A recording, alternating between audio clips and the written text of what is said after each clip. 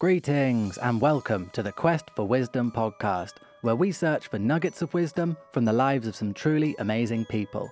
Today's guest is James Regal. James is a stand-up comedian and producer who now runs the Barcelona Comedy Roast Battle, which is part of the International Roast Battle League. If you're confused about what a roast battle entails, then check the links in the description now. He also runs a show called Fake Jews, which he is taking to Edinburgh Fringe this year. Today we talk about why there is so much pleasure in insulting people on stage, cancel culture, Jews in comedy, epigenetics, and ancient civilizations. James is a hard-working and passionate human who is constantly on the rise. I hope you enjoy our conversation as much as I did. Finally, if you like the show, then please like, follow, or subscribe on whichever platform you're using. Welcome, James Regal, to the 11th episode of the Quest for Wisdom podcast. How does that make you feel? Makes me feel great. Thanks very much for inviting me on, man. This is exciting. Yeah, I'm very excited to have you here. So you are a comedian, you are a show organizer, you are a PR freelancer person, and you are also now the host or co-host of the Barcelona Roast Battle, which has now been in the World Roast Battle League. Yeah, that's right. I'm sorry, am I totally butchering all of these accolades? You were pretty much nearly there. So I don't co-host the show in terms of on stage. I produce the show with a couple of other guys, and then occasionally also do some of the roast battles in it. And yeah, the global thing. So it's cool. So Roast Battle is for those who are listening who maybe don't know, it's a style of comedy show where two comedians go on stage and they make really mean jokes about each other.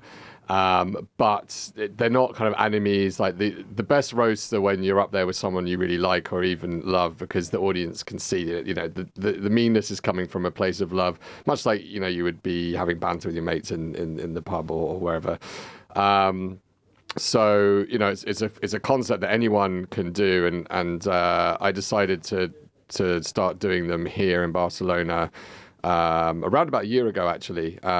We weren't the first. There was some other kind of quite infrequent versions, but I wanted to do something a bit more kind of creative with it. So we did it, and then about 5-6 months in, someone suggested that we contact the kind of original creators of Roast Battle in LA and just tell them what we're doing, you know, show them some videos, some pictures. And it just so happened at the time that they have like a global league, which is mostly US cities, but also they had London and Tokyo kind of competing against each other. They send in their best battles to this YouTube show, and then the presenters there, like, they give them different scores and create a league table. So they said, look, we're actually looking to expand the league by a few cities. There's a few cities in the running. We'd love you guys to just keep sending us footage of your shows, send us your battles. So we did for about another 6 months, and then at the beginning of this year, they told us we'd love to have you in the league. What that means really is that's now providing a really great platform for the comedians here in Barcelona to have their jokes amplified. They get a lot of views on Instagram because they're reshared by the global Roast Battle brand. We obviously get featured on this YouTube show. So it's really kind of just growing everything here. And we've actually got one, I think it would be long gone by the time this comes out, but we're doing a Roast Battle Barcelona versus London event this coming week as we're speaking now.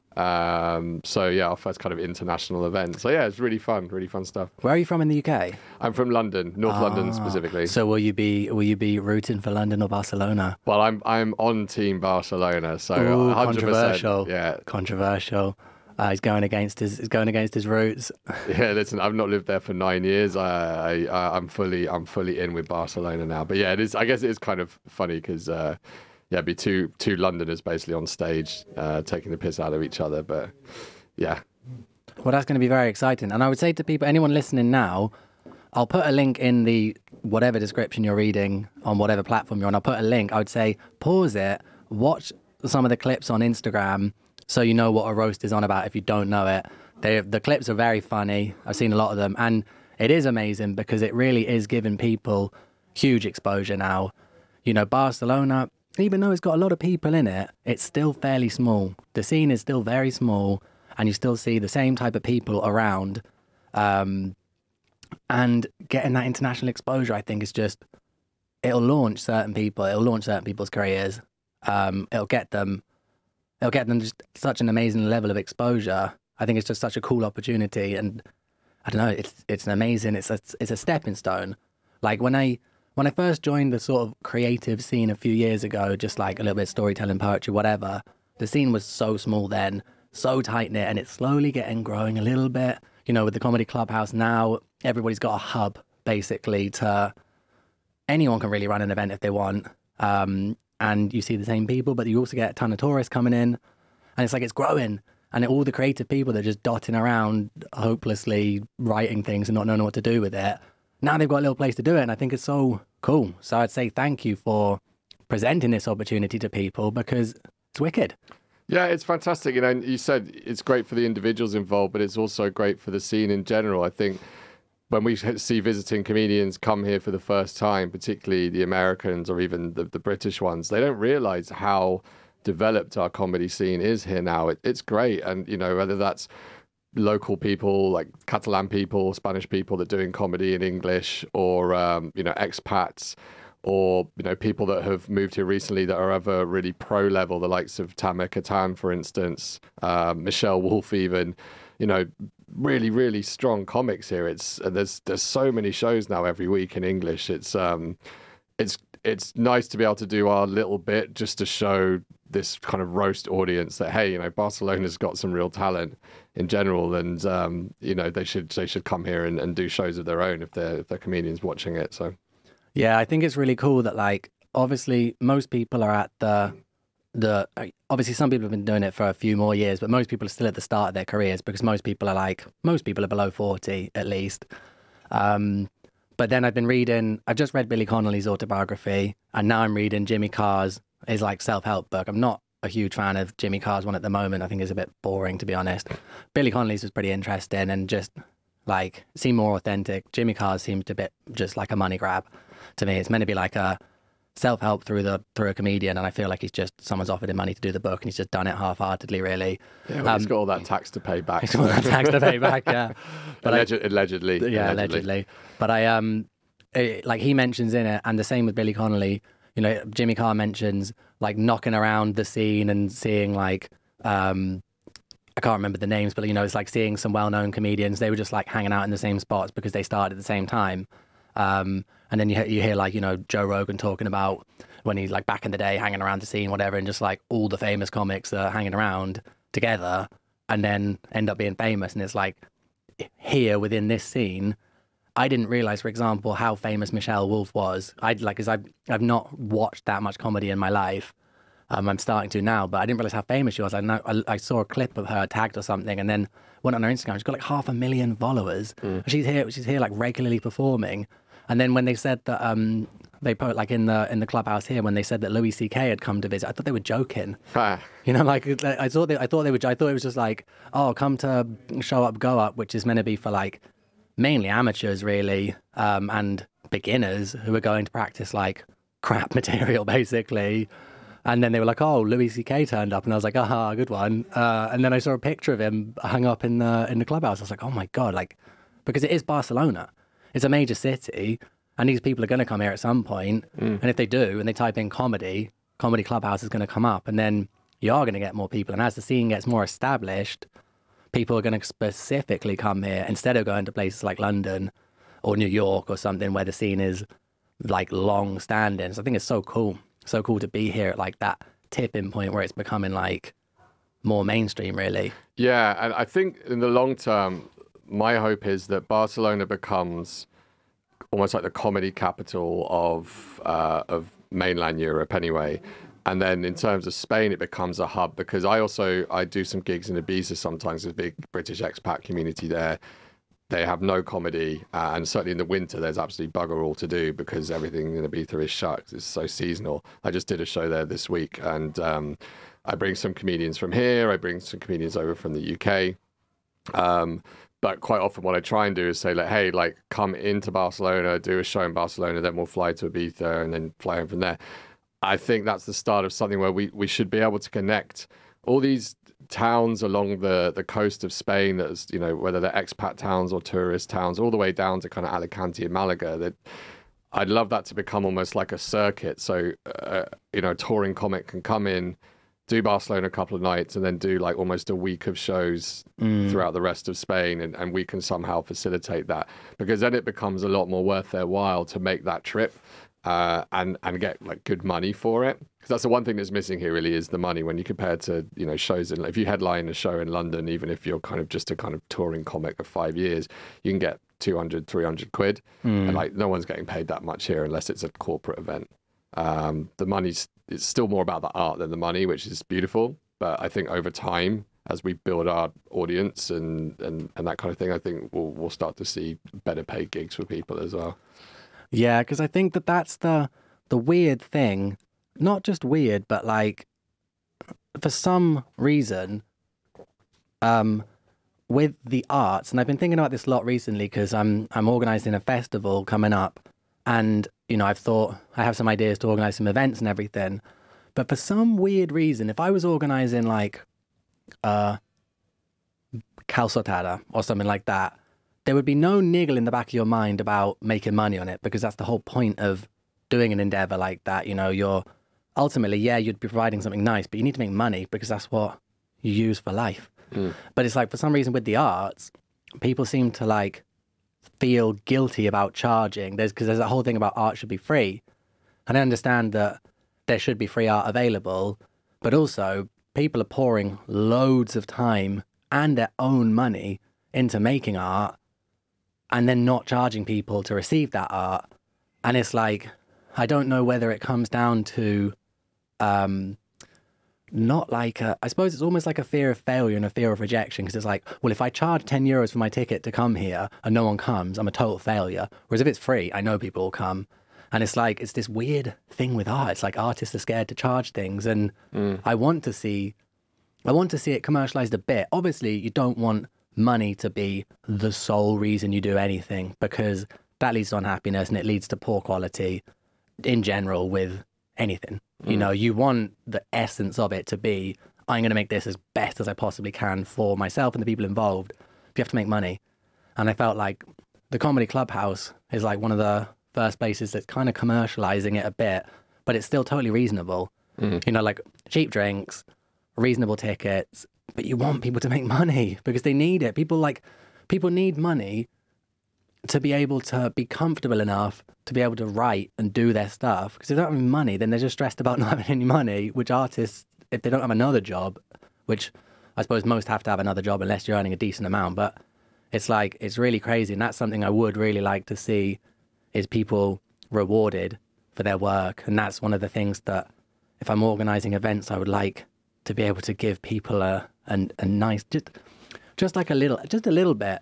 Like when I perform here, sometimes like some of the events that I get asked to perform at, I might get like 10 euros for it. But that 10 euros is sweet. That 10 euros is the sweetest 10 euros I've ever earned, because it's like, it's just you doing that. Someone's asked you to come and they're paying you 10 euros to do that, and you get a free entry, so you get a little bit of a night out, and you get 10 euros, and that's so sweet. But if that could be 100 or 200 or 300, not for me necessarily now, but like at some point, and other people can be like, okay, this could be a career or at least a side hustle as opposed to just a hobby. It's like, I don't know. It's a sweet idea. I think you're spot on. It's like the money brings the freedom to be able to do it more and get better at it, right? And, you know, there's plenty of free events and events where you wouldn't expect to get paid in comedy. Most of those will be open mics, because the kind of contract there is, listen, this is a space for you to come and try whatever you want, and we know it won't necessarily be good or polished. It might be awful, but you need, particularly in comedy, you can't, it's one of the only art forms, if not the only art form, that you cannot practice at home on your own. You can recite it to yourself in the mirror, you can write and rewrite, but you don't know until there's an audience in front of you, a real audience, not just a couple of friends or your family, whether that is like, I had someone describe it as, you know, the audience is your instrument, if you want to put it in musical terms. You're trying to play the audience for the moments of laughter, but also the moments of silence or concern or whatever it is. But back to your point on money. So, there is space for free, but you're right. It is hard as an artist to put a value on it, because it seems a weird thing to value. I'm just standing up and talking for 5, 10, 20, maybe up to an hour of time. What is the value on that?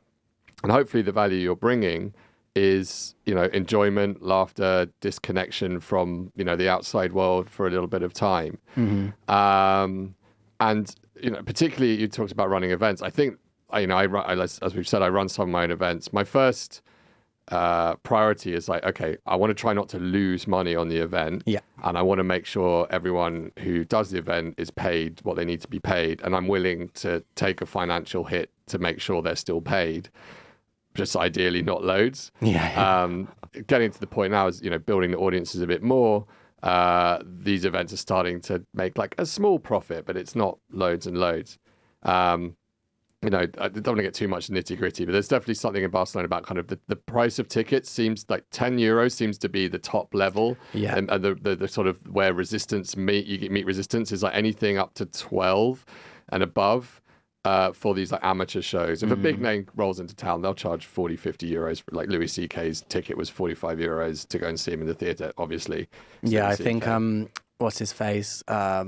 What's the Aussie guy? Jim Jeffries. Jim Jeffries, yeah. I think his was 35 something, which I thought was quite reasonable, to be honest. Like, because you're in a bigger venue, ultimately. Yeah. I think with all of it, you're not just asking people to invest money, you're asking them to invest time and concentration, and sit down for an hour without their phones and listening to you. And you got to look at it as like, you're there to give them something, not necessarily to take their time and money away from them. I find that's my philosophy.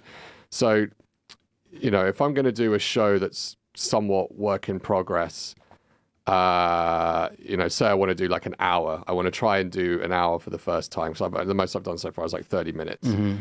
The first however many times I do that, I'm not going to charge money. I might ask for donations at the end. That's the thing. Pay what you want is a thing in comedy. So you get some money that you can then put into your advertising or whatever.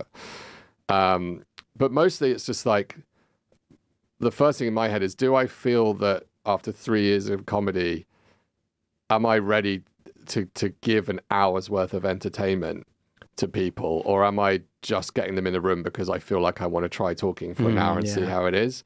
So it's a very, and other different people have different philosophies on this. Some people might be like, well, I'm just going to try it and see how it goes. How will I know otherwise? And other people, I've probably fallen inside of. It's like, okay, have I got a good 15 minutes? Yes. Have I got a good 20 minutes? Okay, yeah, probably. Is my half an hour great? Not yet.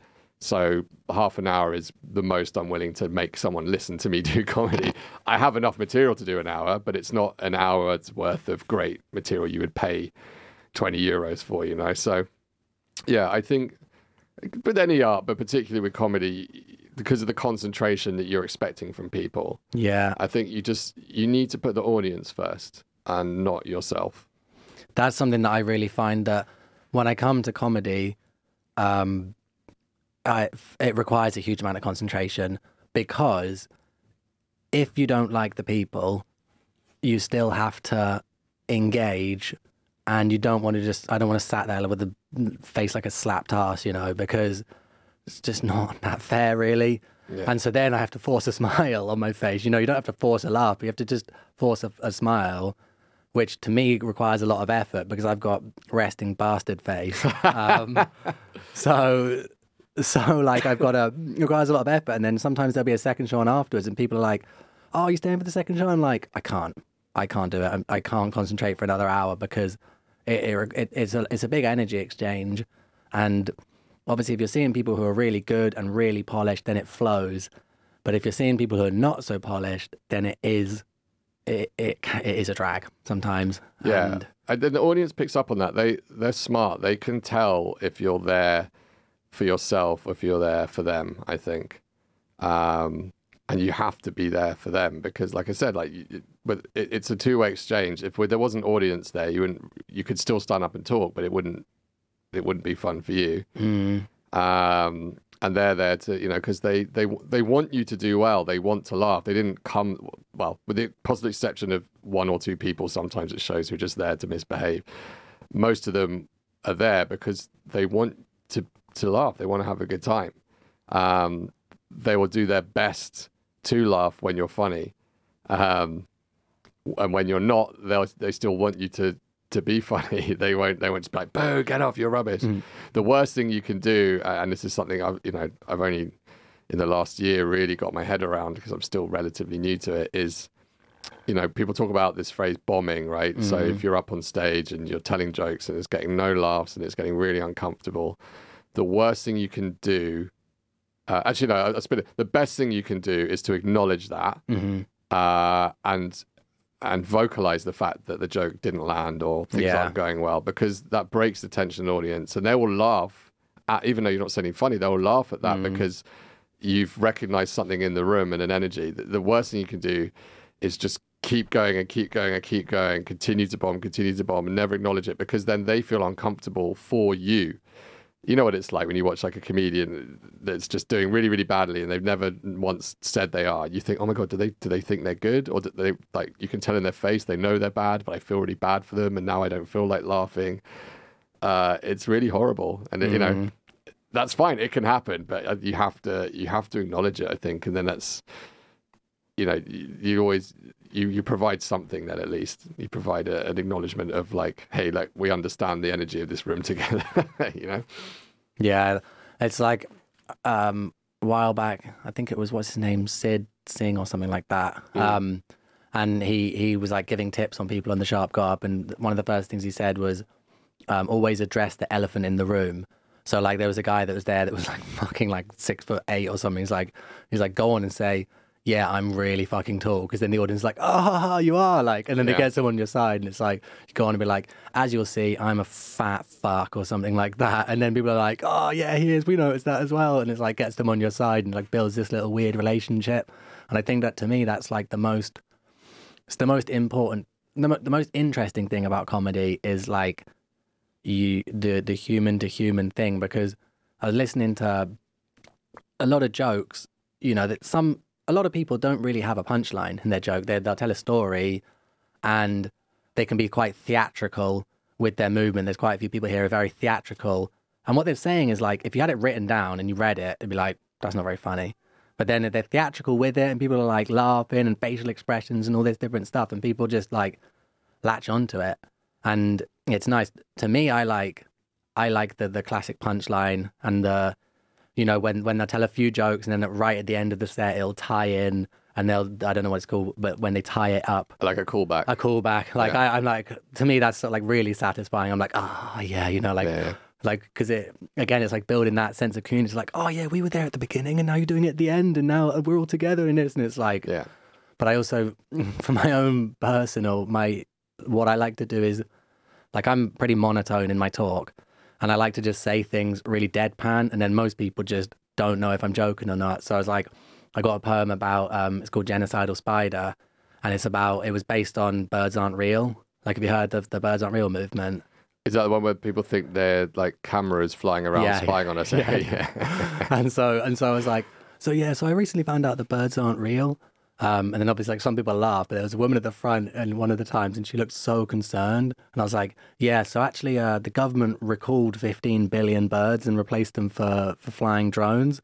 She was like, oh my God, she was like looking to herself like, what the fuck? How did I not know this? And I was just like thinking, I was laughing so much to myself thinking, I hope this woman goes away and is genuinely concerned.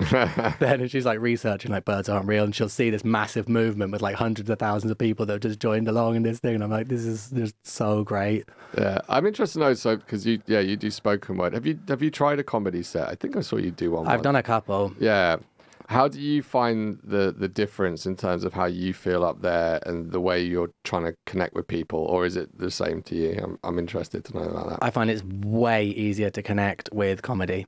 I thought I've done 2 or 3 comedy sets, which is straight comedy. Usually I've done a few poetry comedy sets, and then in the middle of each poem, I'll like link it with some just comedy talking, so, and I really like that. That feels the most natural to me. But when I went on and I did some straight comedy set, I felt way less nervous than when I do poetry, which I did not expect. Yeah, that's really interesting, because I always figured, there's one key difference is obviously is that you could write a funny poem, I guess, where you might expect laughter. But when you're doing sort of straight spoken word, it's like, how do you know what you're saying is going well? Because you don't have that laughter cue. You get an applause at the end, and maybe you can gauge if you feel like it was a polite applause or genuine, like rapturous, like grateful applause. But in comedy, yeah, every few seconds you get the encouragement or discouragement of laughing or not laughing. So it's interesting that you felt less nervous. Less nervous with the comedy. With comedy, yeah. Yeah, because yeah. the pressure is to get people to laugh. That's your feedback. Yeah, but I think that that's why I expected it to be way worse. However, when I did it, it felt more like I was just talking to my mates, and it felt like that is the role that I used to play with my mates back at home. Like talking shit, telling stupid stories, and talking shit, which is what it is. So it just felt normal. And I would say that usually I'm disappointed with my delivery in poetry. I think that my writing is fairly good. I'm satisfied with the level I'm at for the amount of time that I've been doing it. My performance is bad, and I'm working on that. Whereas I thought that with the comedy, my performance, I was really happy with the way it went. My material, I knew my material was like a 5 or 6 out of 10. Got some laughs at some points. I knew it was going to be like that because I hadn't put a huge amount of effort or thought into it. I just wanted to try just to see what it'd be like.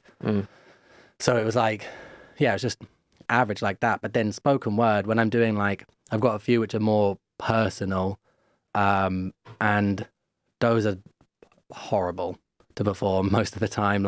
Even though, because that's pure vulnerability, and that's, I think, often the difference with spoken word is that you're opening up your emotions and you're saying this is raw me written kind of from the heart.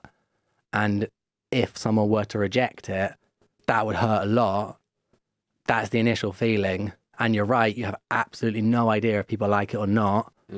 So it's just pure silence. But I noticed before that when I went to here, people are very receptive to everything. People laugh a lot. People come up and talk to you a lot afterwards. Back in England, I did some of my funny poems. And when I first performed them, it was silence in the crowd. And I was like, oh my God, I'm bombing. And I was still quite new to it. And I was like, this is fucking terrible. And I couldn't wait for it to finish. It was 10 minutes, I did about 3 or 4. Then at the end of a few people came up and they were like, oh my God, that was so funny. And I was like, why didn't you laugh? Tell me that. And I was like, all of them. And then I was like, wait a minute, I'm in England. People are generally, and it was performing in a pub. I was like, people are generally more kind of serious. Yeah. And I'm like, no, okay, this is probably a cultural thing. To make people laugh here is probably going to be a lot more difficult than it will be in Barcelona, where people are just merry. And you've always got 1 or 2 people in the crowd who will just crack up. And then once you've got those 1 or 2 people, then everyone's cracking up. And it's you just need a couple of those catalysts in there that break it. But yeah, the spoken word is it's horrible sometimes, to be honest. It's interesting what you say about the audience. I feel that here too. And it might be false. I don't gig a lot in London. I have done a few times, and it just mostly at open mics, done all right. But it was kind of quite early on. And I did some stuff at Edinburgh last year, which went okay as well. But I do feel here everyone is way more friendly in the audience. And I think part of that is to do with the majority of the audience are not native English speakers. So I feel like they're somehow more forgiving. You'll get bigger laughs than maybe you expect sometimes. There's also the danger that you'll use a joke that maybe they don't get the reference, or the wordplay was too intricate and their English wasn't as strong. So I love wordplay jokes, and sometimes I'll do one on stage, and I might get a couple of laughs or a groan, and they're really just for my amusement. But it's given me this slight fear of performing in front of British crowds who I know are more demanding. They're more willing to jump in and heckle and try and be the funny one. Like I said, I did this gig in Ibiza the other day. 90% British people, 30 plus. And in fairness, like I was just emceeing, but which again was also hard because like I need to connect with these people. And it went fine. I actually really enjoyed it. I really enjoyed it. But I do think we have very forgiving audiences here. But it's such a great place to just like learn your craft in a nice environment, and understand how to write, how to perform. And I think when some of us, like there's a girl here called Irene Meneguzzi, Argentinian comedian, who performs in Spanish and in English on our scene. And I saw her go over to London and perform at one of the top clubs there, and she absolutely smashed it. Oh, really? Yeah, she did. Do you know Irene? I know who she is, but I don't really know her personally. She's a fantastic comedian, great writer, but they absolutely loved her. So it just kind of shows that like I don't want to put the audiences down here at all. They're brilliant, and they're getting more and more varied and different. They tend to be a little younger because of the whole like expat Erasmus vibe.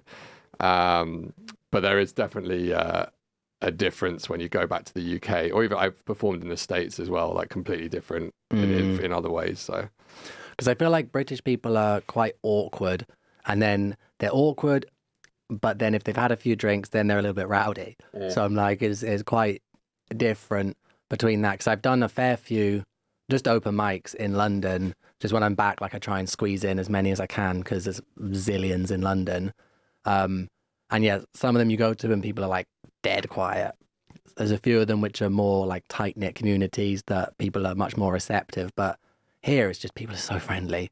So it's like, it's way less uncomfortable, I think, being on the stage and talking to people, just because it's just easy to talk to European people, really. Most people are just really friendly.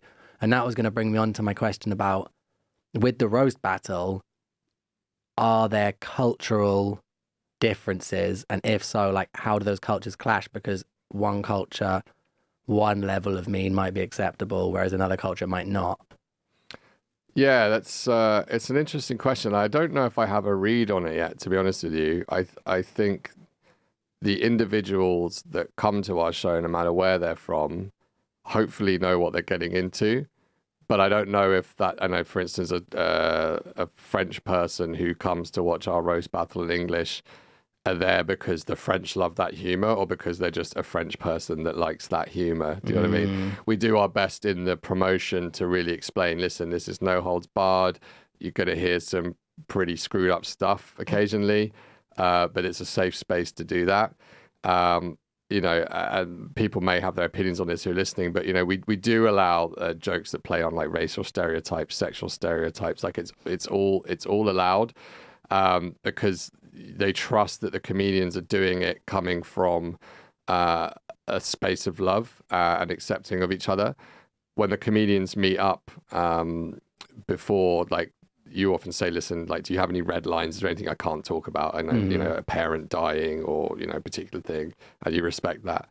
But to your original question, I think there is a difference in culture. When I see the American battles, they can be much more brutal.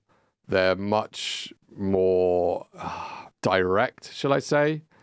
There's less wordplay. A lot of it is just like, I'm going to say something really aggressive and use like a lot of swear words. And they are very funny.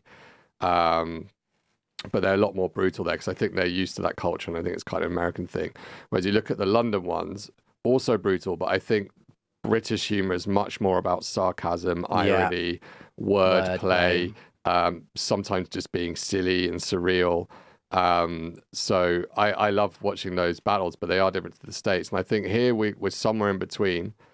Our comedians are obviously from all over the world as well. So yeah, it's hard to say. I think what we've tried to do is impress on people that when you're up there doing it, you're not making a best man speech. You're not, or bridesmaid speech. You're not there saying, oh, Connor once like pooped himself at school. Like, isn't that funny? Not saying you did, Connor, by the way. I did when I was like 6. I mean, we all did it once, right? I remember it so vividly. Yeah. I thought it was a fart. It wasn't. Yeah, it's not that. It's like, it's a joke writing competition, right? So there has to be a setup and a punchline. So it could be about you pooping yourself, but it's not like, hey, he pooped himself. That's funny, right? It's like, Connor once pooped himself at school. deliver a punchline based on that setup. But when we see, now we're sending the clips into this Roast Battle League, it's really interesting because the people that watch it and critique it, they are American. And they do seem to get a bit lost when we start doing the more subtle wordplay jokes, and we don't do it such in the American style. They almost like downgrade us for that because the humor is just really, really different. Is that kind of what you were getting at? That is exactly what I was getting at.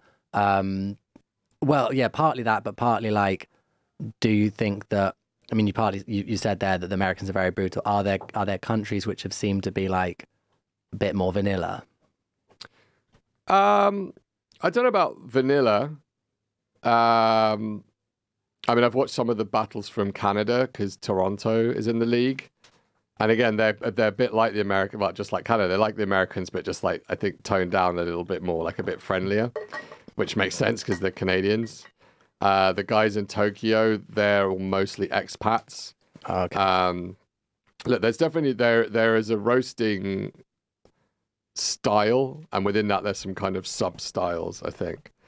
But I think in terms of the audience here, the best jokes that land are the ones that are about the most obvious, like you said before, addressing the elephant in the room, what someone looks like, how they're dressed, how they sound, something about where they're from, all that kind of stuff. Sometimes I'm a bit guilty of overwriting my roast jokes because I really like playing around and being creative with it, and I deliver it and it doesn't get the real punch that I wanted it to. I still love it as a joke. But perhaps it either went over someone's head, or it was too wordy and needed word economy to make it a bit more interesting.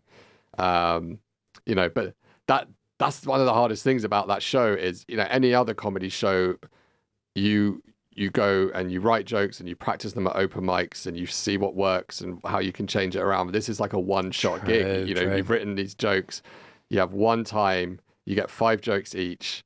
And you're in a competition with someone. Like, there's a lot of pressure to write good material. So it's actually a really, really good exercise for people to just get their joke writing on point. Yeah.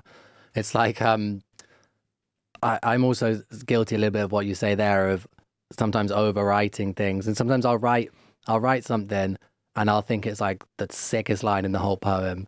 And then it just doesn't land. Like, nobody really gets it. And to me, I'm like, oh, that's so good. Like, why'd they miss that? And then there'll be another part of it, which I don't think is that funny, that for whatever reason lands so well. And you're like, oh, like, you didn't think that through. You didn't think it would be like that. But yeah, it's the audience tells you, I suppose. Yeah. I mean, like, one of the golden rules of comedy, I think, is write what you think is funny. And then eventually you'll find your audience.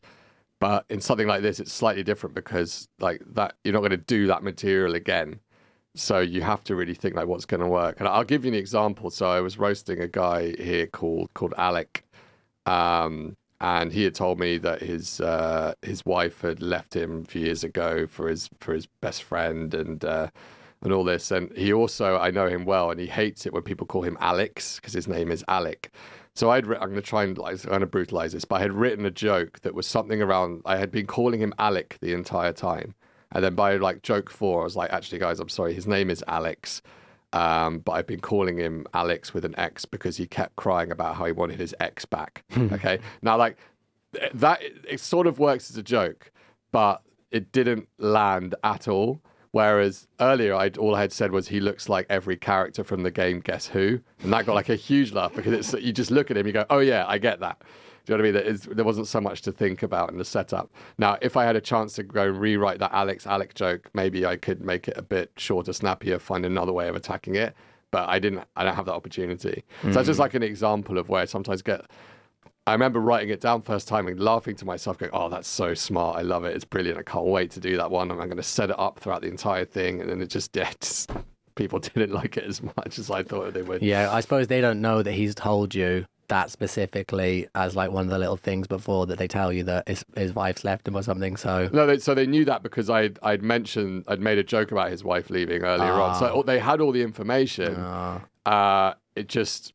it just wasn't as funny as I thought it was, you know, because I think I tried to be a bit too clever. If I just made another joke about him being bald or wearing glasses, people would have loved it because you could see that right in front of you. You don't need to think about it, you know. So yeah, there is something very funny about bald people.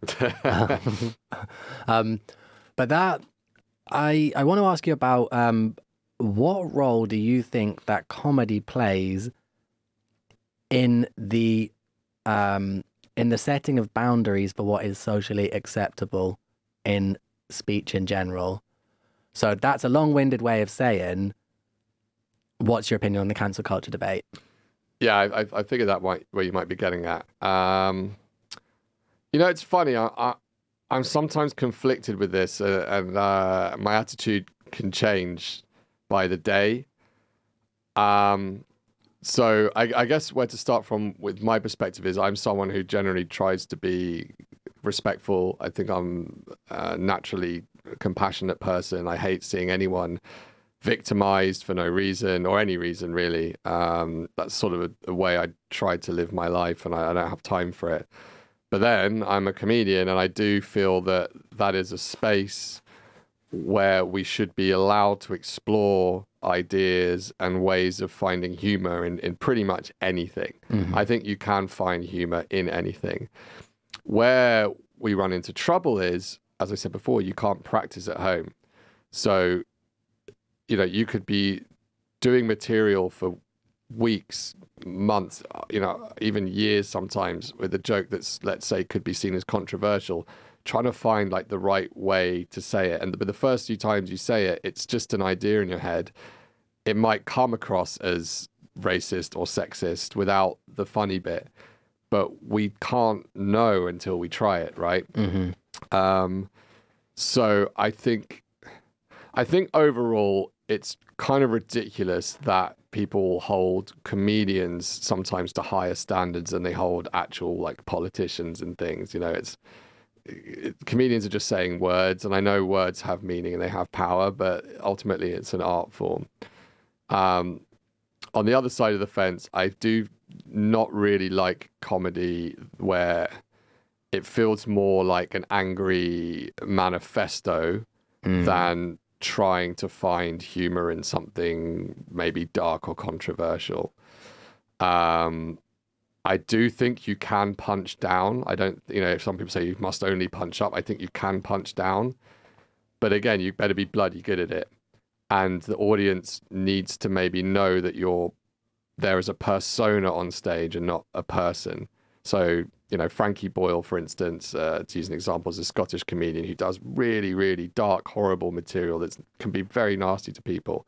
But that's his shtick. Outside of that, he's a very liberal, sensitive, you know, he's a great writer. He's got a loving family. It's just his thing.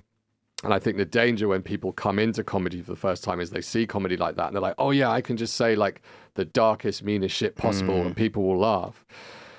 And you know, I've met some people on the scene here and they say, oh, it's not fair, you know, cancel culture, it's too many woke comedians. And it's nonsense. The issue is you don't know how to do it yet. So don't kill yourself and kill your comedy career before time by trying to do the darkest, hardest. It's the hardest thing. Yeah. To be dark and funny and still keep the audience on your side. It would be like saying, I want to learn how to juggle, and I'm going to start by juggling chainsaws that are on, you know, like, no, you chop your arms off. It's the same thing with jokes. I'm not going to start comedy and go up and start talking about things that could be construed as racist or whatever, because I don't have the talent and the tools to do it. Sorry if I'm rambling on a bit, but again, it's in an art form where it seems easy, right? Oh, it's just someone standing on stage talking. Yeah, ostensibly that's right, in the same way that playing the trumpet is just blowing into a tube, but you're not making music, you know? So it's, I've got sort of a roundabout way of saying that I don't like cancel culture, but I think comedians have a responsibility to understand that the audience does have limits and they have their own limits of how far they can push it based on their talent and their experience, basically. Yeah, I totally agree with what you're saying. And I'd not thought of the point about talent being involved, because that is that really is something. Because like if you're an amateur and you're going up for the first time and you go and you just say a load of racist, sexist stuff, then everyone's like, who is this person? Why are they saying racist, sexist stuff? Whereas like you like the likes of Frankie Boyle, Jimmy Carr can say basically whatever they want. Yeah, Jimmy Carr's a great example. Because they've done it for ages. And like because I'm split on this as well, and there is no right answer, I don't think. No. I'm of the opinion that things should not be censored in general because it doesn't solve any issue. You know, like I'm of the opinion that, like you say, comedians have responsibility. Any person on a stage anywhere, any person in any position of power has a huge responsibility. You know, like releasing this podcast out, I have a responsibility to do my best, not to spout shit, not to be an arsehole, not to try and warp anyone's mind with things that are like just unpleasant and unnecessary. You're doing a great job. But I feel compelled to get people talking about these issues and discover the answers themselves. I don't have the answers, I never will, but I think that I've heard a theory before that comedians and creatives are on the fringes of society. They are the ones, so the likes of comedians, film directors, TV producers, they're on the fringes of society, setting the limits of what's acceptable. And every so often, they'll go too far, and society will say, no, that's fucked up, like, that's too far.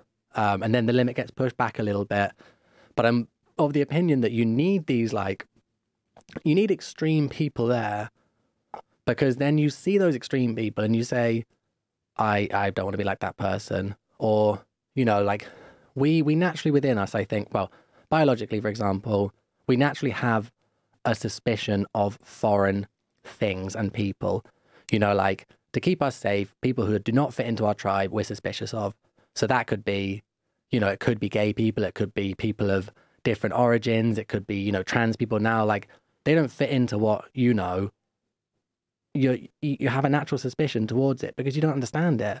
Mm-hmm. And I think that comedians commenting about these things in the space of a comedy show where everyone is in there, they're talking about things that people are thinking, you know. And I think that, like, when people might have these thoughts and not really understand why they're having these feelings and thoughts against people, and why maybe they've been taught to be racist, or, you know, grown up racist, which a lot of people have, because of, you know, like, immigrants coming in and not that new, not that old, sorry. Like, so our parents' generation, our parents above, like, they're not that used to all these changes. And then you've had radical changes of immigration. You've had radical changes of, you know, more openly gay people. And now you've got more, like, more openly trans people and all this. And it's like, it's a lot for people to take on board. And I think that comedy and creator spaces are, they say the things that a lot of people are confused about. And then someone making a joke about it can make people think, oh, okay,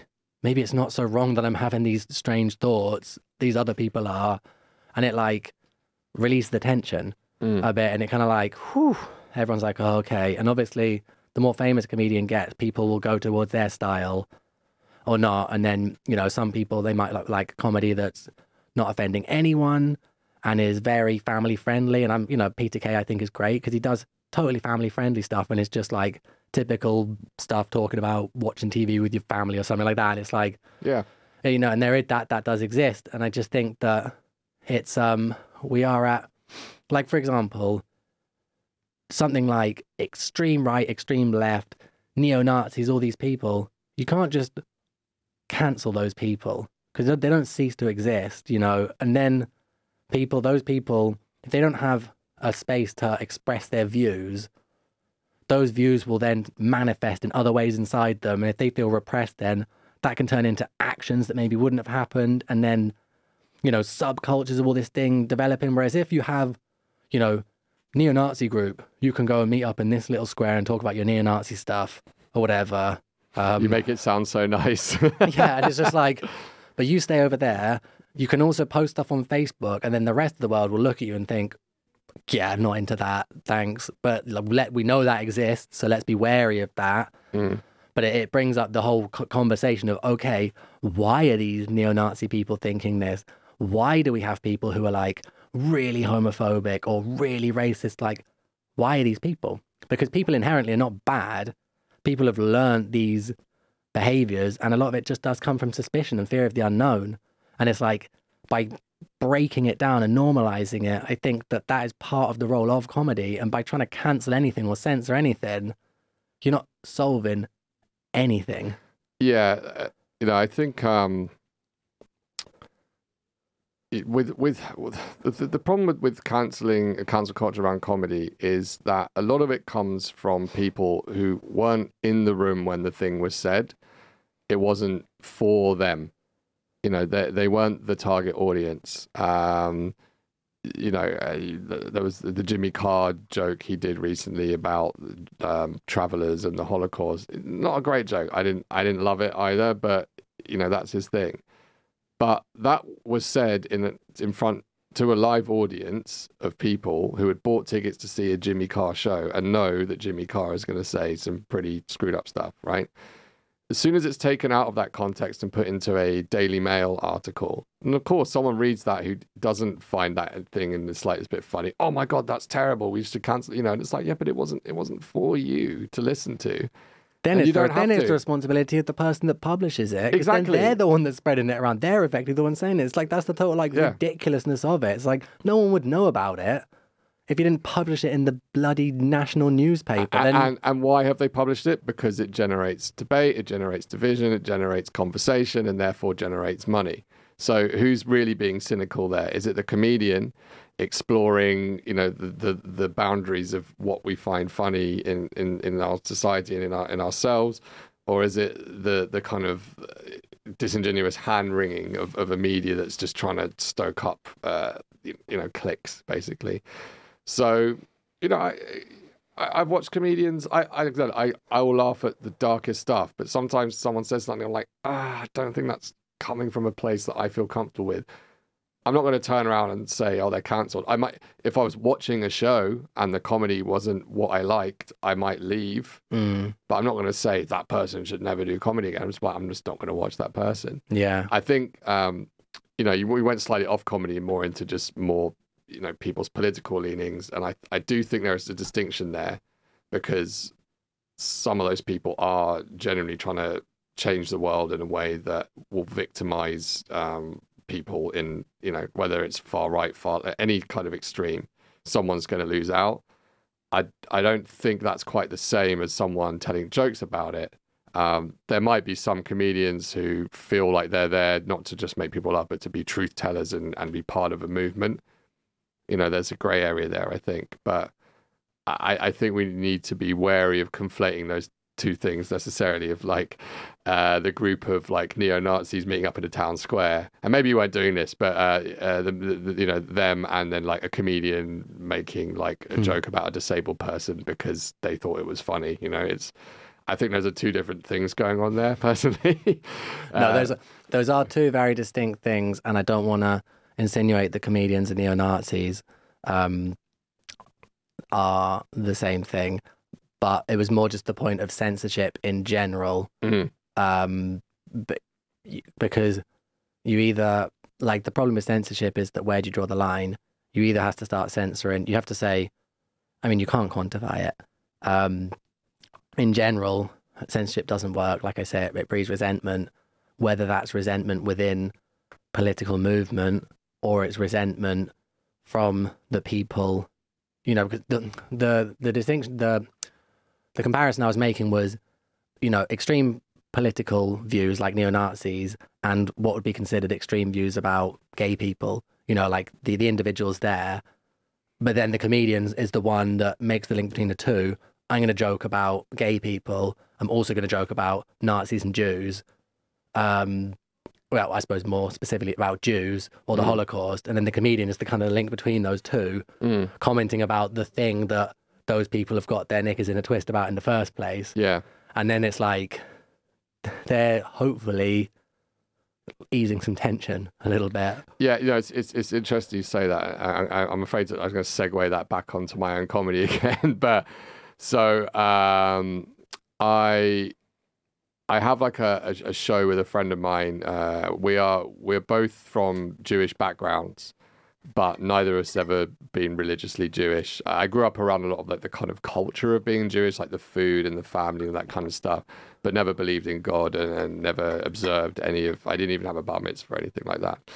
And our show is called Fake Jews. It's like a pun on fake news. Oh, I saw that. I thought that was very funny. Right, but we called it that because I found myself writing a lot about myself as a Jewish person who's not really Jewish. Because, ostensibly when I go on stage, I am a straight white male.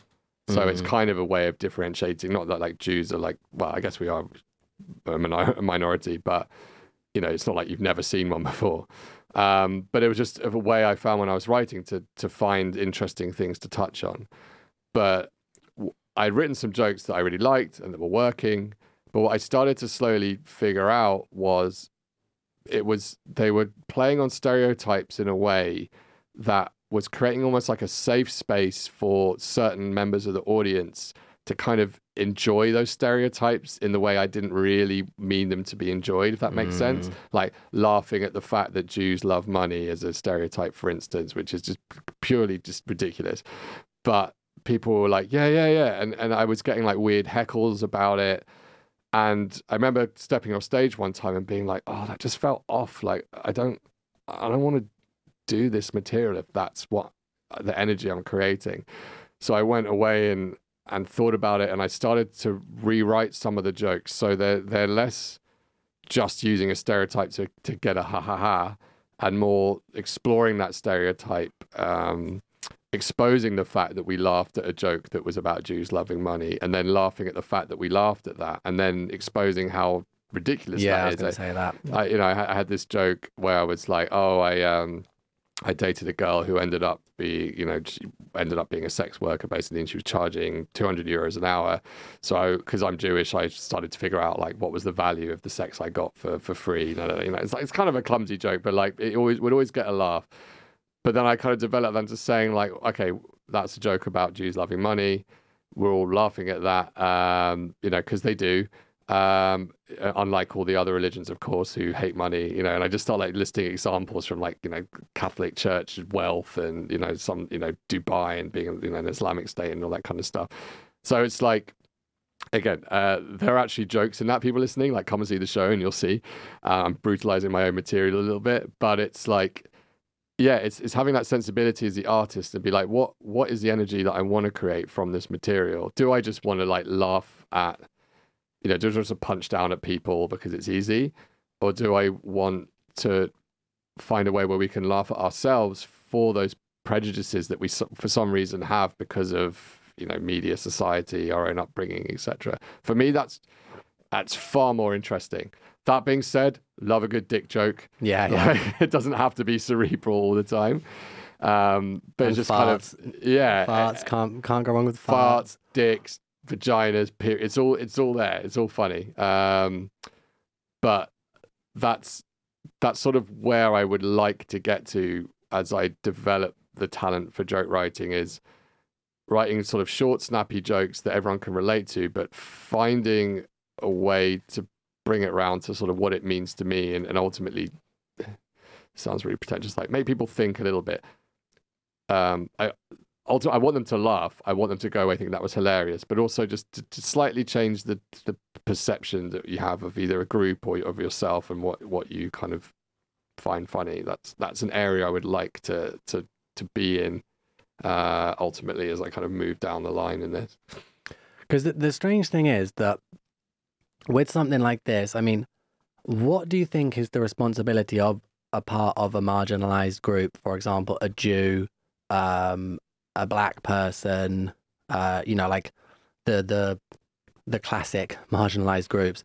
So what do you think is the responsibility, for example, in the case of a Jew who is doing comedy, to not exacerbate that stereotype by making like money jokes and all the classics? Because a lot of those type of jokes, I only know those stereotypes because Jews talk about those stereotypes in an ironic way. It's like, it's the same argument, well, similar argument to the should black people use the N-word if they want the N-word to disappear? And it's like, it's kind of the same thing. Like, what responsibility, I suppose you can't speak on behalf of the black people, but what responsibility would you think of as a Jewish person to try and keep the comedy? I suppose you've already answered it a little bit by saying, you're trying to go one step above and mock the ridiculousness of it in the first place, but to even the potential of ironing out that material and just being like, I don't even need to say I'm a Jew in the first place because why bother? Yeah, it's an interesting discussion because I feel a bit disappointed when I see someone from any minority or group get on stage and just do all the usual stuff about what you've heard a million times about them. I want to know so that's why like I've got some material that deals in those stereotypes, but it always comes back to how I feel about it. What is it about me that I'm showing in that performance? And you're right. It is, a lot of Jewish comedians do go up and they kind of almost underline those stereotypes by talking about them. And, I've seen, black comics get up and, they talk about like black people having big dicks and, it's just like, all right, man, like, you're talking about what you want to talk about. Like, it's fine. It's your art. It's your space. But it's like, tell me something new. Tell me something new about the black experience or your personal experience as a black person, just, or as a gay person, as a trans person, whatever, as a Jewish person. I can't remember what your like actual question was. It was just like, what do you feel like a responsibility to it, or? Yeah, I mean, like, do you think that there should be a responsibility from people to I suppose it's still self-censoring, or do you think it would be like to do what you're doing, which is going one step above and trying to mock the ridiculousness of these stereotypes and say basically these stereotypes are stupid? So to try and change people's perspective, or do you think it would be more useful to basically iron out the jokes and just not make those jokes and in the hope that they would just disappear? Yeah, no, I don't think we should iron them out because I think what people like when someone's on stage is they like to hear from people who are different. We don't, do you want to see a guy who looks like you, sounds like you, has your life experience, just talk about things that only you relate to? Like, I don't know. I don't. Like, you want to be able to relate to what they're saying in some way, but I want to know what makes you you. And if what makes you you, often it is your race, religion, sexuality, gender identification, whatever it is. I think ironing that out, as you say, would make it a bit more boring. But again, it just comes down to, and I'm not the arbiter in this. I only have my opinion. Ultimately, the audience is the arbiter in this. If the audience is enjoying it and laughing, then good for you. Again, it's not about you. It's about giving them a good night.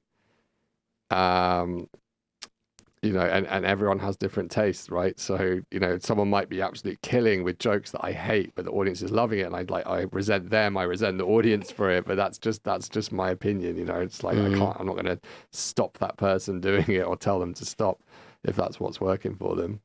Yeah. One thing I found that I just noticed, just because there is a lot of Jewish people in this scene specifically, like, and I wonder why that is. I wonder why that is. Because, for example, in my life up until recently, not met that many Jews overall. And percentage-wise, there's not that many Jews compared to non-Jews. But then here, there's quite a lot. And the scene's quite small, and there's quite a lot percentage-wise. I wonder why that is. It could be a number of reasons. I mean, certainly, stand-up comedy is a very big part of kind of self-deprecation, even without, cause the thing of being a comedy is a huge part of the Jewish experience. Jewish people are very funny, generally creative people. That's why I always love when people are like, oh, the Jews, they control the movie industry. It's like, yeah, because actually, at the time when Hollywood started to boom, Jewish people weren't allowed to have other jobs. They had to create, and they could work in banking. why all the Jews control the banks, because they had to. And they basically created an industry, which is the movie and entertainment industry, because what else were they going to do? So, I do think, you find a lot of Jewish people in and around comedy, whether it's performing or producing. Here in particular, I've got no idea. I mean, there's not a huge Jewish community in Barcelona in general, but there are a lot of people here from cities like New York and London, where there is quite a high density of Jewish people. I honestly couldn't tell you. Maybe it's just something in our bones that draws us to it. People don't realize. I don't think a lot of people realize. There's. I think I read it's 0.02% of the world's population are Jews, which is 1 in 5,000. It's like, I think it's something like 14 million people, right, in the world, which is nothing. That's like the whole thing with Kanye West. He has 18 million followers on Instagram, right? Like, that's to sort of put it in perspective of all that kind of thing. So it is interesting then to see like a higher density of Jewish people in stand-up comedy, maybe over-indexing than you might expect from that percentage of people. And I think Jewish people are drawn to something where you get to express your pain and your anxieties in front of a group of people who will listen to you. I think that is something that's sort of in our culture. I say ours, so like, again, like I said, I'm a fake Jew, so I grew up around a lot of the culture, but I never really identified with it properly. You got the blood in the genes, though, and that's the most important thing, I think. Yeah, and I think comedy has brought me closer to my roots, because when I'm writing these jokes, I'm starting to research more because I want to be informed, but also just emotionally, it makes me feel more connected to it.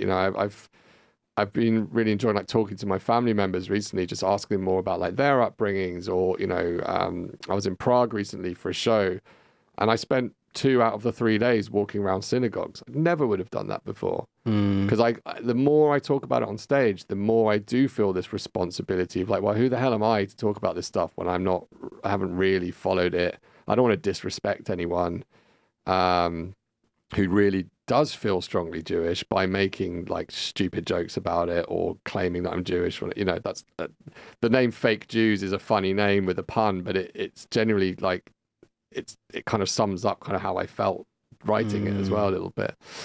Because I knew that when I saw that, I didn't realize that you had Jewish roots. I knew that what's his face? Luke. Yeah, I knew that Luke is a Jew. And so, but then I was like, oh, that's strange that it would be like have that name for someone who's a non-Jew to be involved in that. And I was like, you thought of me. Yeah, I was just like, that's strange. Do you know what I mean? It's like whatever goes, that's fine. But I was like, oh, that's odd. Yeah. I've always been very fascinated with Jews in general, and I started learning Hebrew for a bit. I switched over to Arabic because I feel that's going to be more useful for now. But then I will go back to learning Hebrew at some point. But I don't know virtually anything about Jewish history apart from like biblical Jewish history. Mm-hmm. So I know like the beginning story of the Jews from the Bible, and then nothing after that. But like for now, I've spent the past 6 months or so learning about African struggles and the African experience, basically.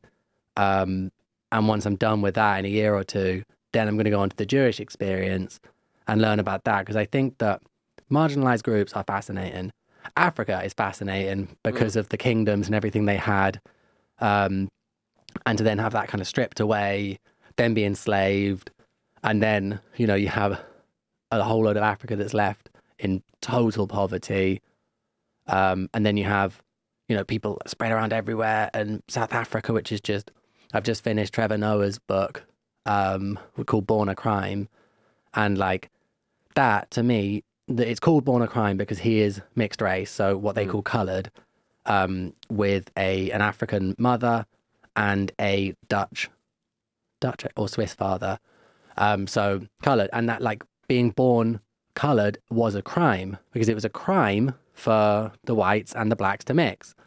So then you like grow up in this weird limbo where you're not accepted by the whites, you're not accepted by the blacks, and he was also not accepted by the coloreds because he grew up with a black mother because his father left, and then he grew up around all the Africans, so like in his heart and soul he was black, but his skin side otherwise, and you're supposed to only really mix with your own color. And so he just tells his story growing up about that, and I'm like, fuck, I never thought of it like that. Like the actual laws of segregation and apartheid for them, like I just never thought about that. It's insane. So yeah, that's really interesting. I enjoyed that. And then I've got Malcolm X, his autobiography next, and then I'm just like, it's just so crazy to think that this level of discrimination has been relatively recently. Even the Holocaust, like less than 100 years ago. Yeah. It's insane. Like I just released a poem today called Everyone's Fucked, and like the reason I got thinking about it was because I started thinking about generational trauma and thinking that the World War was only 2 generations away. So like a lot of people have grandparents who experienced that, and then they had all these fucked up things happening, like millions of people dying, your friends, your family, your brothers, your sisters, like everything like that. Then they have to deal with all of that trauma, have no like resources to deal with it in terms of like, you can just easily go on the internet and watch a YouTube video with someone like, this is some CBT, cognitive behavioral therapy for you. They have to just like carry on and rebuild the country and not really process any of it. Then that gets passed down, then that gets passed down. Then it's no wonder you end up with like global opioid crises and drug crises. And in England, you know, like alcohol and drug problems, like rife problems. It's like, this is so recent, you know, and these type of things must take so long to smooth out and to at least be understood. So I'm just trying to like learn more about these horrible experiences that people have had to live through. Yeah, and it's, you know, it's a shame most of the world don't have your ability to seek knowledge and understanding like that. I think people are getting more and more entrenched in this sort of tribal thing where, you know, my team's right and your team's wrong, and the sort of death of nuance, right,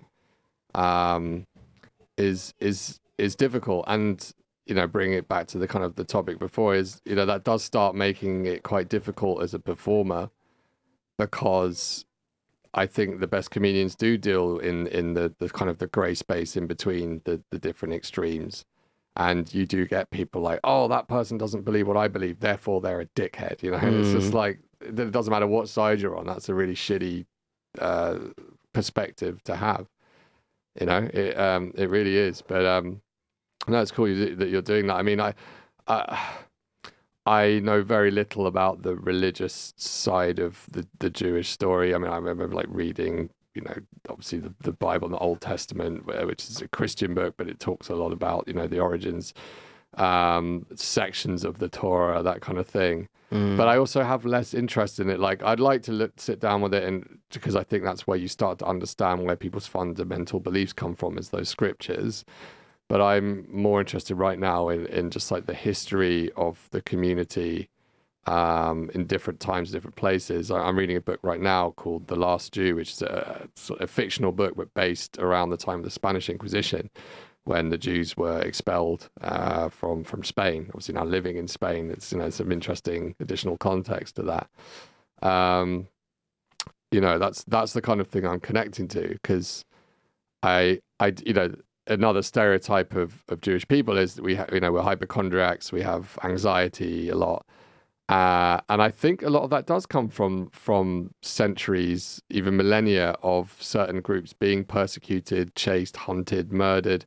Do you know have you heard of epigenetics? Yes. Yeah. So this idea, and I might be completely brutalizing, but this idea that like memories and emotions and experiences and trauma can actually be carried through generations through your genes. And I honestly think that if they ever prove that to be true, it would make so much sense of so much of the world. I think that is what a lot of people, for instance, in Buddhism, call karma. You know, this idea 100%. of taking things from a past life into a new life. I don't know if we're going to have time to get into this, but I grew up actually with my mum practicing Buddhism. So I practice a particular type of Buddhism for a while, and I really believe Which in type? So it's the Buddhism of Nichiren Daishonin. So it's like a kind of lay Buddhism that came out of Japan, and is, I suppose, relatively new to some of the others, but it's less about kind of quiet meditation and enlightenment and more about being out there in the world, trying to make a difference. That's a whole other podcast probably. But we do believe in karma, right? And this law of cause and effect. So any cause you put out in the world, you can expect to have some kind of effect based on it. And Buddhists do believe in reincarnation. I love the idea of it, but the skeptic in me doesn't necessarily. If I can't see it, then I won't fully believe in it. But I do think that this idea of, we pass on through our genes to our next of kin, our experiences and our trauma. I think for me that is reincarnation, because I mean we are, the cells in the body are physically being reincarnated all the time. I mean, reincarnate is not the word, but refreshed, created, but the genetics are kind of stay the same, right? So I do think, I'm someone who does suffer quite a lot from anxiety and a bit of hypochondria, and there's no real reason for me to have that. And a lot of my family do. And I think it's because there were not very long ago people in our family who were literally being hunted to death and were constantly in fight or flight, or mostly flight mode. And it doesn't take a lot to trigger that in me, or for it just to come up. And I think that could be true not just of Jewish people, but anyone who suffers from anxiety. There's something in there that's whether a trauma in their life that they've led or the life that their ancestors have led that kind of floats on through the generations, basically. Yeah, I love everything you've just said. I'm a huge believer that this is what got me onto the whole thing about generational trauma. Because there's one thing that's just, my parents have, I'm not saying mine, but just saying like someone's parents have psychological issues. Therefore, the children are more likely to have psychological issues because they see the parent, like environmentally seeing them do it and like, okay, true, that's probably more likely anyway. But I also believe our body is pretty much like a hard drive, and everything that you experience is stored in some way or another. And there's a brilliant documentary called Motion. And it basically talks about how each of our organs stores different emotions. And this is like, I can't remember it exactly. I don't want to bastardize it, but I think it's proved or very close to being proved. Like, for example, the ones I remember is that anger is stored in the liver. So an excess of anger in the body, unprocessed anger, will lead to liver problems, which makes sense because of the more alcohol you drink, after a certain amount of time, you'll end up getting angry. A lot of people will, because it's unprocessed anger in there, and grief comes in the lungs. So, for example, old people, when their partners die or animals die, they have a much higher chance of pulmonary issues. Then there's a few other, the other organs, I can't remember which ones are which, but these emotions are stored there. And it makes sense because what are emotions? Emotions are certain reactions within us. What are reactions? Chemicals, hormones, neuromodulators, all these different things. Those are all produced in different places within the body.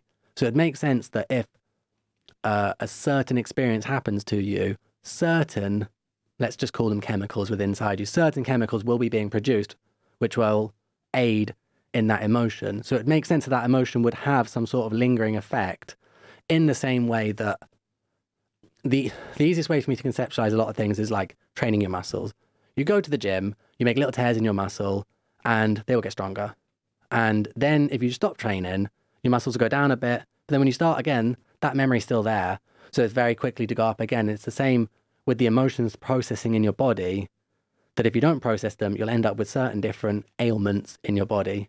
Stress can cause tons of different illnesses. It can cause your skin to come out in rashes. It can cause acne. It can cause, problems with your heart, problems with your breathing, everything. That's just from stress. And I believe that within our genes, our genetics and our DNA, things are stored. And then like depending on the state of the man at the time of conception, I believe that the physical state and the balance of chemicals and hormones and everything in the body, that will have an impact on the sperm. Out of the millions of sperm, that will have an impact on the sperm, which is the one that's propelled forwards and has the energy.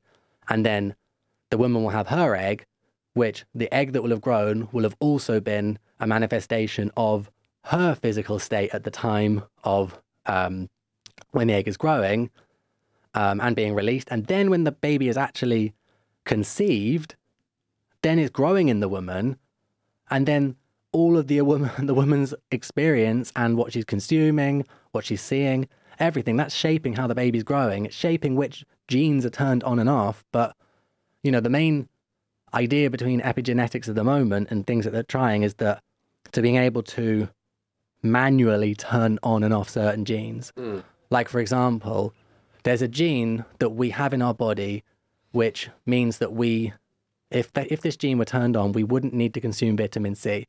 Animals don't need to consume vitamin C. At some point we didn't, but for whatever reason, that was evolved out of us. Now we must consume vitamin C or we'll get scurvy. But that can be turned back on. But if that's turned back on, then what does that do? Why has that been turned off in the first place? But maybe you have a gene which is causing you more levels of anxiety.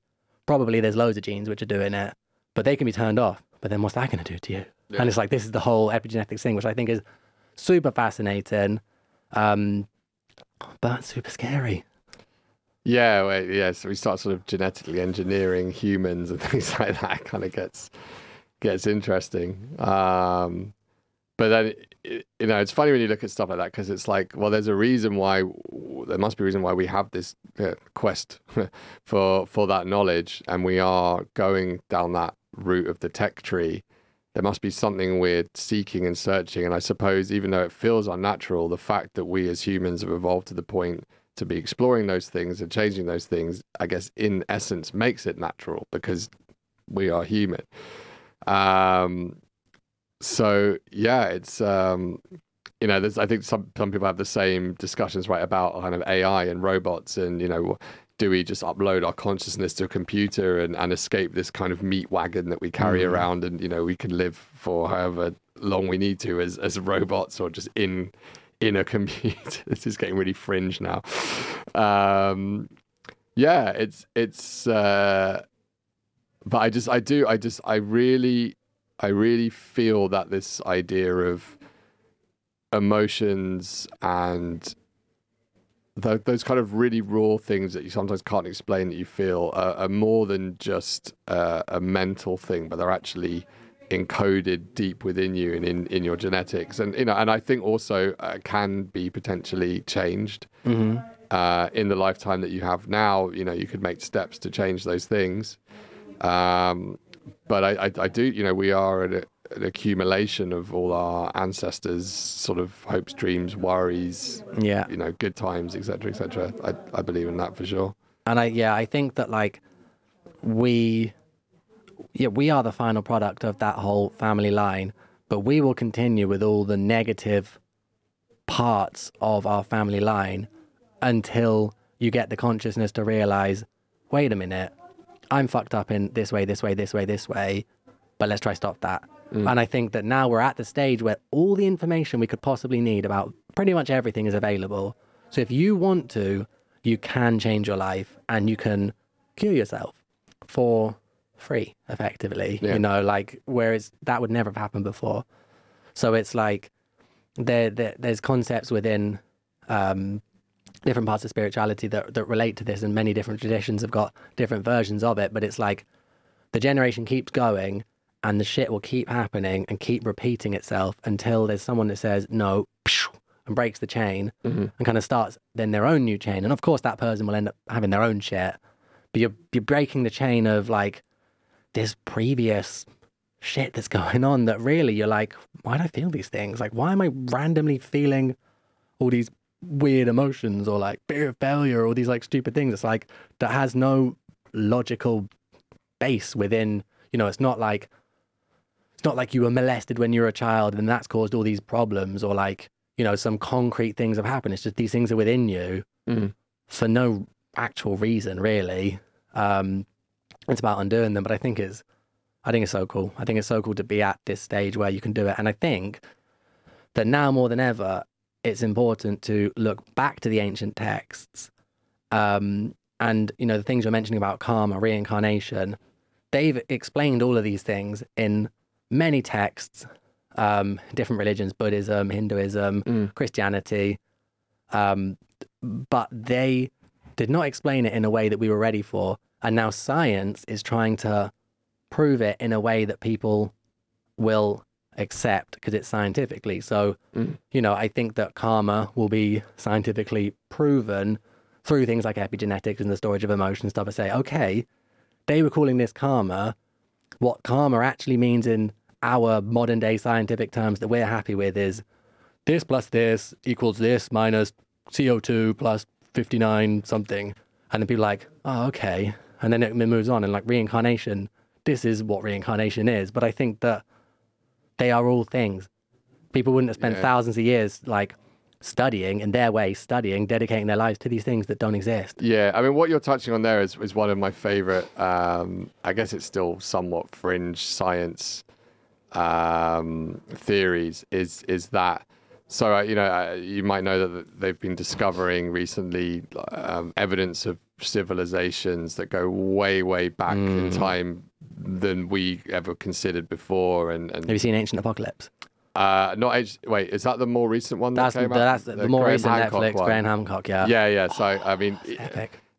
Some of the stuff he comes out with I find a bit weird, but I do really like this theory that they found this place in Turkey, is it Göbekli Tepe or something, where it's like it precedes the pyramids by like 10,000 years, but people refute it by saying, well, there's no evidence of any like human existence there, etc., etc.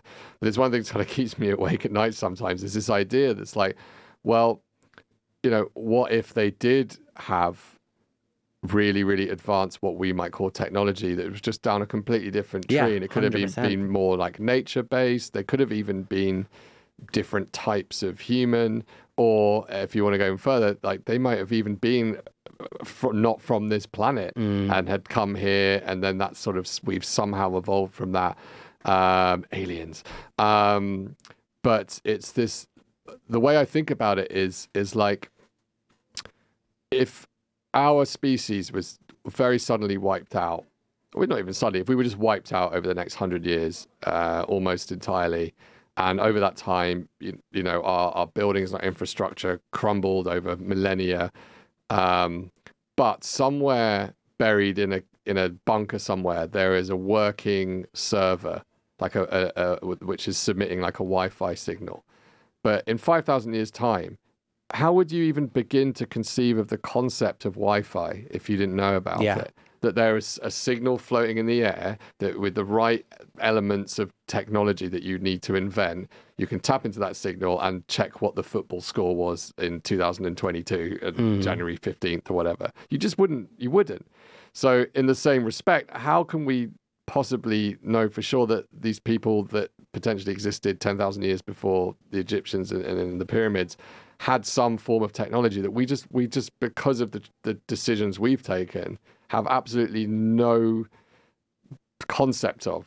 Yeah. We just know what we know, right? Because that's what we've grown up with. And that kind of thing just like, it spins me round and round and round, because the possibilities, and the idea that, we only use certain senses, and there's some animals that use like, 10, 15 different senses, so there's frequencies of color and sound and everything that we can't and see. Sight as well, like seeing ultraviolet and things like that. Yeah, like we can only, reality is perception, right? So it's this, that I love consuming all that Graham Hancock stuff about these ancient civilizations and things. It's absolutely, it's fascinating to me massively. Yeah, I think about it all the fucking time, and I absolutely love it as well. And one thing that you mentioned again, about going down a different route, and it's like, to me, that's just totally logical, that if humans have been around for, a million years or whatever it is, that things will have been tried and tested. And if there's some sort of cataclysm that's destroyed stuff every so often, which is, the theories think there are, a storm or a flood or whatever, or an ice age, all these things. And sea levels have changed. Probably there's loads of stuff dumped around everywhere, and, cities that are under the sea and things like that. And even, discovering like in the jungle places that haven't been seen, and even underground, like in Turkey in Ancient Apocalypse, when they have under Cappadocia, they've got these massive underground cities, like something like between 50 and 100 of these underground cities in Turkey, which is nuts. But yeah, like technologies using, I think that they would have used more vibrations, sound, light, and senses that we don't think of. I've heard theories that they used to be able to move rock with sound vibrations. So that's like, I've heard a theory about that for the pyramid, which I thought was really cool. Obviously, I want that to be true. Yeah, but well, I'm trying to remember that again. I can barely remember what it was. But I think it might have been in that Ancient Apocalypse show, where they were talking about how they think that civilization found a way, simply by using some kind of numerical system, to create an element of kinetic energy or something like that. Is this ringing any bells? It is. I'm not sure if it was in Ancient Apocalypse. I can't remember what it was now, but it was just like it sounded like magic. Sacred geometry. It might have been sacred geometry. But yeah, just all stuff like that is, we are so sure that we're like the most technologically advanced, because everything we know ourselves is new to us, because everything's always new, right? But how could we be so sure? Yeah, like millions of years ago, there wasn't a race of something here that had a completely different tech tree that was way beyond our own capacity. In the same way that if they came here now, they probably wouldn't know what the hell the internet was.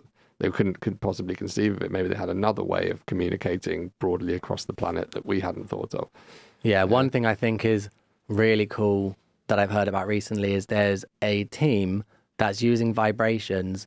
So I can't remember what the documentary was, but basically it starts off by saying that if you get a wine glass and you rub your finger around the ring of the wine glass, it'll emit a certain frequency. If you get a pitchfork, a tuning fork, to emit that same frequency, it will then reverberate and the wine glass will smash, because it basically the vibration matches, and then it just keeps going faster and faster and faster. The same way that if you get feedback on a microphone, it goes like, and then there's the example of that, and then there's this bridge called like the vibrating bridge or something, or the collapsing bridge, the big like long massive car carrying bridge.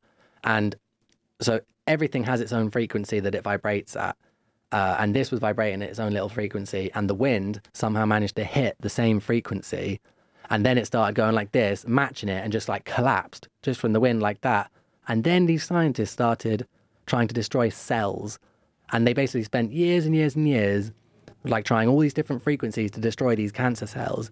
They managed to find it. I think it was the 11,000 hertz with the 13th harmonic. So that's 13 times 11,000. They fired those two together and they could destroy cancer cells. Wow. With no, it's only the cancer cells which will get destroyed. And it's only probably one very specific type of cancer. Yeah.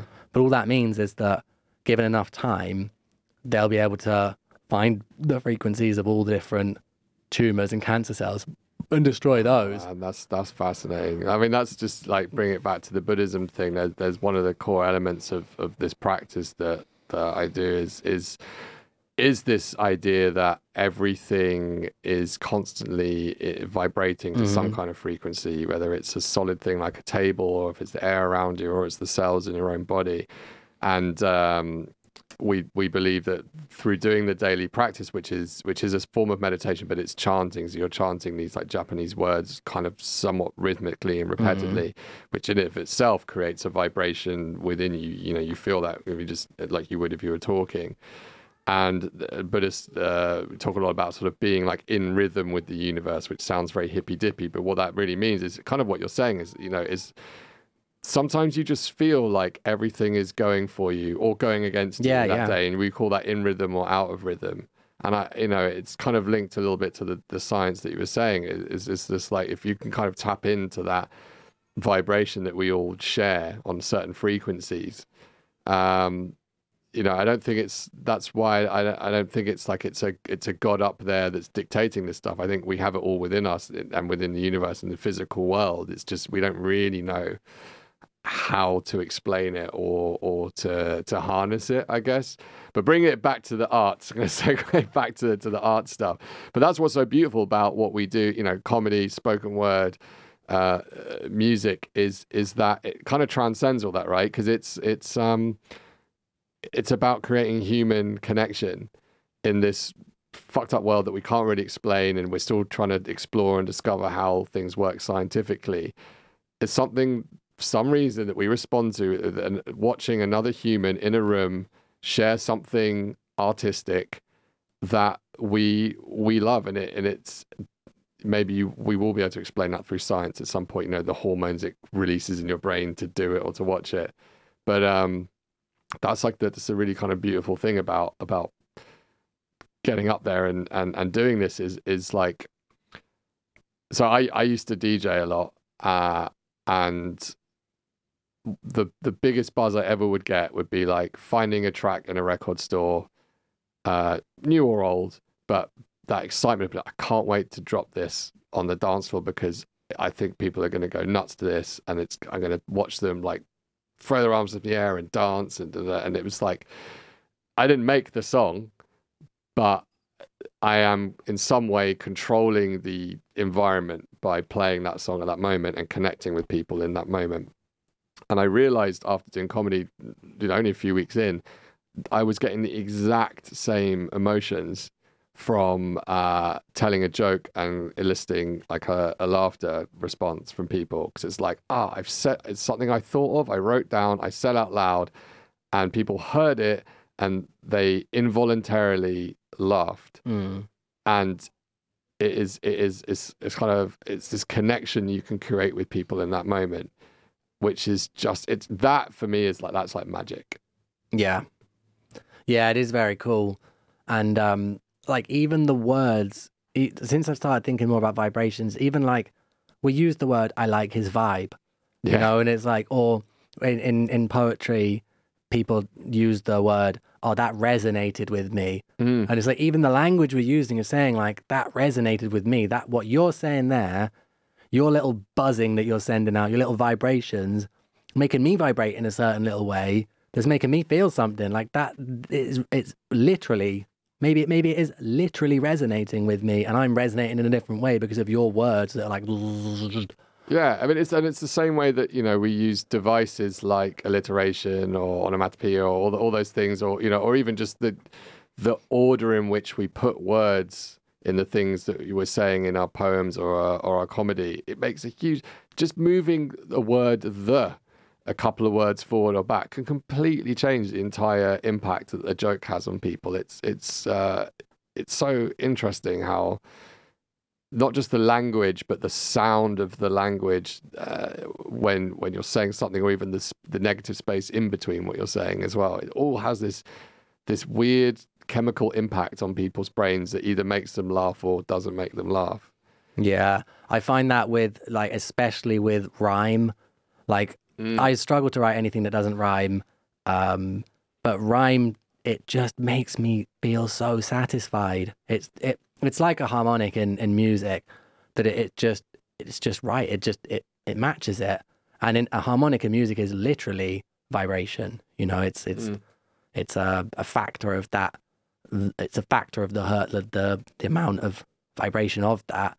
So I guess that rhyme in some weird mathematical way probably is a factor of that as well. And even when I hear rap or something in another language that I don't understand, when I hear the rhyme in it, I'm like, oh yeah, and I'm like, yeah, and it brings me that. I'm like, oh yeah, this makes me feel so nice, even though I have no idea what they're saying. Yeah, just these two words that are rhyming together, I'm like, oh, that feels so satisfying. Yeah, there must be like literature on this out there somewhere. I now think I really want to read some books about why things like rhyming and harmonies like actually make us feel that satisfaction. Like, people must have studied this. It must be out there. I don't know if you've got any recommendations. I don't know yet. No, I think that this is a topic where you would probably be better off going to like ancient literature. I would say that they probably know all about it. And now it's the type of stuff where it's starting to get studied again now, because it's somehow more relevant now. I don't know why, but people that are studying these type of things are thinking, okay, let's look back at this ancient literature and let's take something from it and let's figure out why these people were doing that, because they're probably right. Yeah. It's like even things like prayer, chanting that you're saying, like regardless of the fact of if there's a God or not, unimportant, those practices, meditation, gratitude, prayer, chanting, those all have studied benefits to you, strong benefits. And so it's like, pray, doesn't matter who you pray to. Yeah. Practice gratitude, like say, I am so grateful for this, and try and actually feel it, and your life will improve. Yeah. Regardless of who you're praying to, or you don't talk to anyone. It's like these practices within, and if you do it in a group of people, that experience is heightened and the results are heightened. For some reason, doing it in a group it gives you a stronger response. I don't know why, and that's, I suppose, why these communities and religions start. Yeah. So I think we'll wrap it up now. Before we end, do you have anything that you'd like to plug? Where can people find you? So yeah, it was like a weird segue to go from. We went deep there, man. I listened to your podcast before. And I was like, I know you get deep, but we went like really into the reads. I enjoyed that. So yeah, listen, I post most stuff about my comedy and life, etc., on my Instagram. So my Instagram handle is jregal. That's Regal Junior. But I need a new Instagram handle. I shouldn't have to explain it. So jregal JNR, or just search James Regal on Instagram, or like the show specifically. So there's Roast Battle Barcelona on Instagram as well. I also do a fun kind of speed dating based comedy show. I came into that by accident. Yeah, you were really good on that though, actually. I think you ended up making a friend through that. I did make a friend, yeah. So my girlfriend wasn't so happy about me going speed dating, but I thought it was called Lollyamorous. Lollyamorous, yeah. So then I came and I was like, oh, this will just be some sort of like comedy show thing. Then like, I'll put your name on a little ticket. And I was like, why? And they're like, a speed date. And I was like, oh, but like a joke. They're like, no. I was like, I've got a girlfriend. They're like, yeah, it doesn't matter. I was like, fine. Yeah. The first person to get pulled, like, come on. I was like, for fuck's sake. It's fine. Look, it's obviously based around speed dating and romance, but it's really just a fun way of getting two people on stage who've never met before to like talk to each other, and then we interview them after the minute's up to find out more about them. And sometimes we never know where the conversation is going to go. Like we talk about love lives and dating, but sometimes it just goes off in completely random directions, depending what it is. So yeah, that's super fun. That's the second Friday of every month at the Clubhouse, and the roast battle we do like 2 or 3 shows a month in various venues and things. So okay, awesome. And before we end, as is tradition, what are your words of wisdom for our listeners? Oh, my words of wisdom. Wasn't prepared for this, Connor. Yeah, I don't let anyone get prepared. Fine. I think just don't be... Can I swear on this? Yeah. Don't be a cunt. Like, we've talked a lot about left and right, extreme this, extreme that. For me, it's all one part of the same thing. It's just like, if I could reframe modern sort of dialogue on these things, I'd stop talking in terms of left and right, and I'd be like, let's have the not cunts and the cunts, and let's all just try and be on the not cunt side a little bit. Yeah. So that's what I'd say. Just be nice. Try and be nice. That is some great wisdom there from James. Also a very cool surname. Regal, yeah, people think it's a stage name, and it's not. It's my actual name. Yeah, well, you're very lucky, Daz. I think that can be the mark of a great performer, when you're born with a good stage name. You see, I realized recently my name's Connor Monaghan, and I'm like, Connor Monaghan, that rhymes, Connor Mona. And I'm like, no wonder I'm a rhyming poet. Doesn't just rhyme, it sounds nice to say Connor Monaghan. It's like, yeah, that's cool. No, I think we won't get too into this because we're wrapping up, but I think Regal is probably a made-up / adapted surname, given that my family gave itself when they were running away from whichever horrible group of people were trying to hunt them down. We originate from kind of somewhere in Eastern Europe. So yeah, I don't think I like the idea that my family, maybe when they first came to England, thought, what's a British sounding name? Let's call ourselves Regal. And I just like, that would be something I would do. It's kind of a bit pretentious. And so I like to think they just sort of came up with like what they thought would be a cool British name. But I don't think that's the truth. I think it's just like adapted from like probably Regal or something like that. But yeah. Interesting. And one last thing, I have a little present. Oh. I just say, before I came on, I got sent a physical invitation for this show. It's amazing. Oh my God, I got a t-shirt as well. Yeah. Should I show it to the camera? Oh, you're wearing one. Yeah. That is, hang on, where's the camera? It's there. Look at that. That is gorgeous. And it's got the back as well. Actually really need some new t-shirts as well. Oh, so you've good. done me a massive favour there. Well, yeah, thanks so much for having you. It's been awesome. I've loved the little rabbit holes that we went down on. Yeah. You never know what you're going to get into, and you come on the Quest for Wisdom podcast. So check your post box, people, and see who gets a letter. No, I'm not just going to send them out randomly, sadly. Maybe I will. I think you should. I think that'd be more exciting. It's just to open your post one day and be like, oh, I'm going on a podcast next week. That'd be awesome. Here's a first class plane ticket. Like, Yeah. no, sorry, I can't afford that, but one day maybe, yes. All right. Farewell, everybody. Bye. Thank you for listening to the Quest for Wisdom podcast with your host, Connor Monaghan. If you enjoyed the episode and would like to support the show, then please like it, subscribe, and leave a review on whichever platform you are using. This small act is a massive help and is hugely appreciated. You can find more information about all of our guests on thequestforwisdom.com and follow us at The Quest for Wisdom on Instagram, Facebook, and Twitter for exciting updates. We also have a Patreon account for anyone who would like to contribute towards the running of the show. Finally, I would like to thank the Comedy Clubhouse in Barcelona for allowing us to record here and for their ongoing support. If you are ever in Barcelona, make sure to check it out for daily shows of comedy and performance art in English.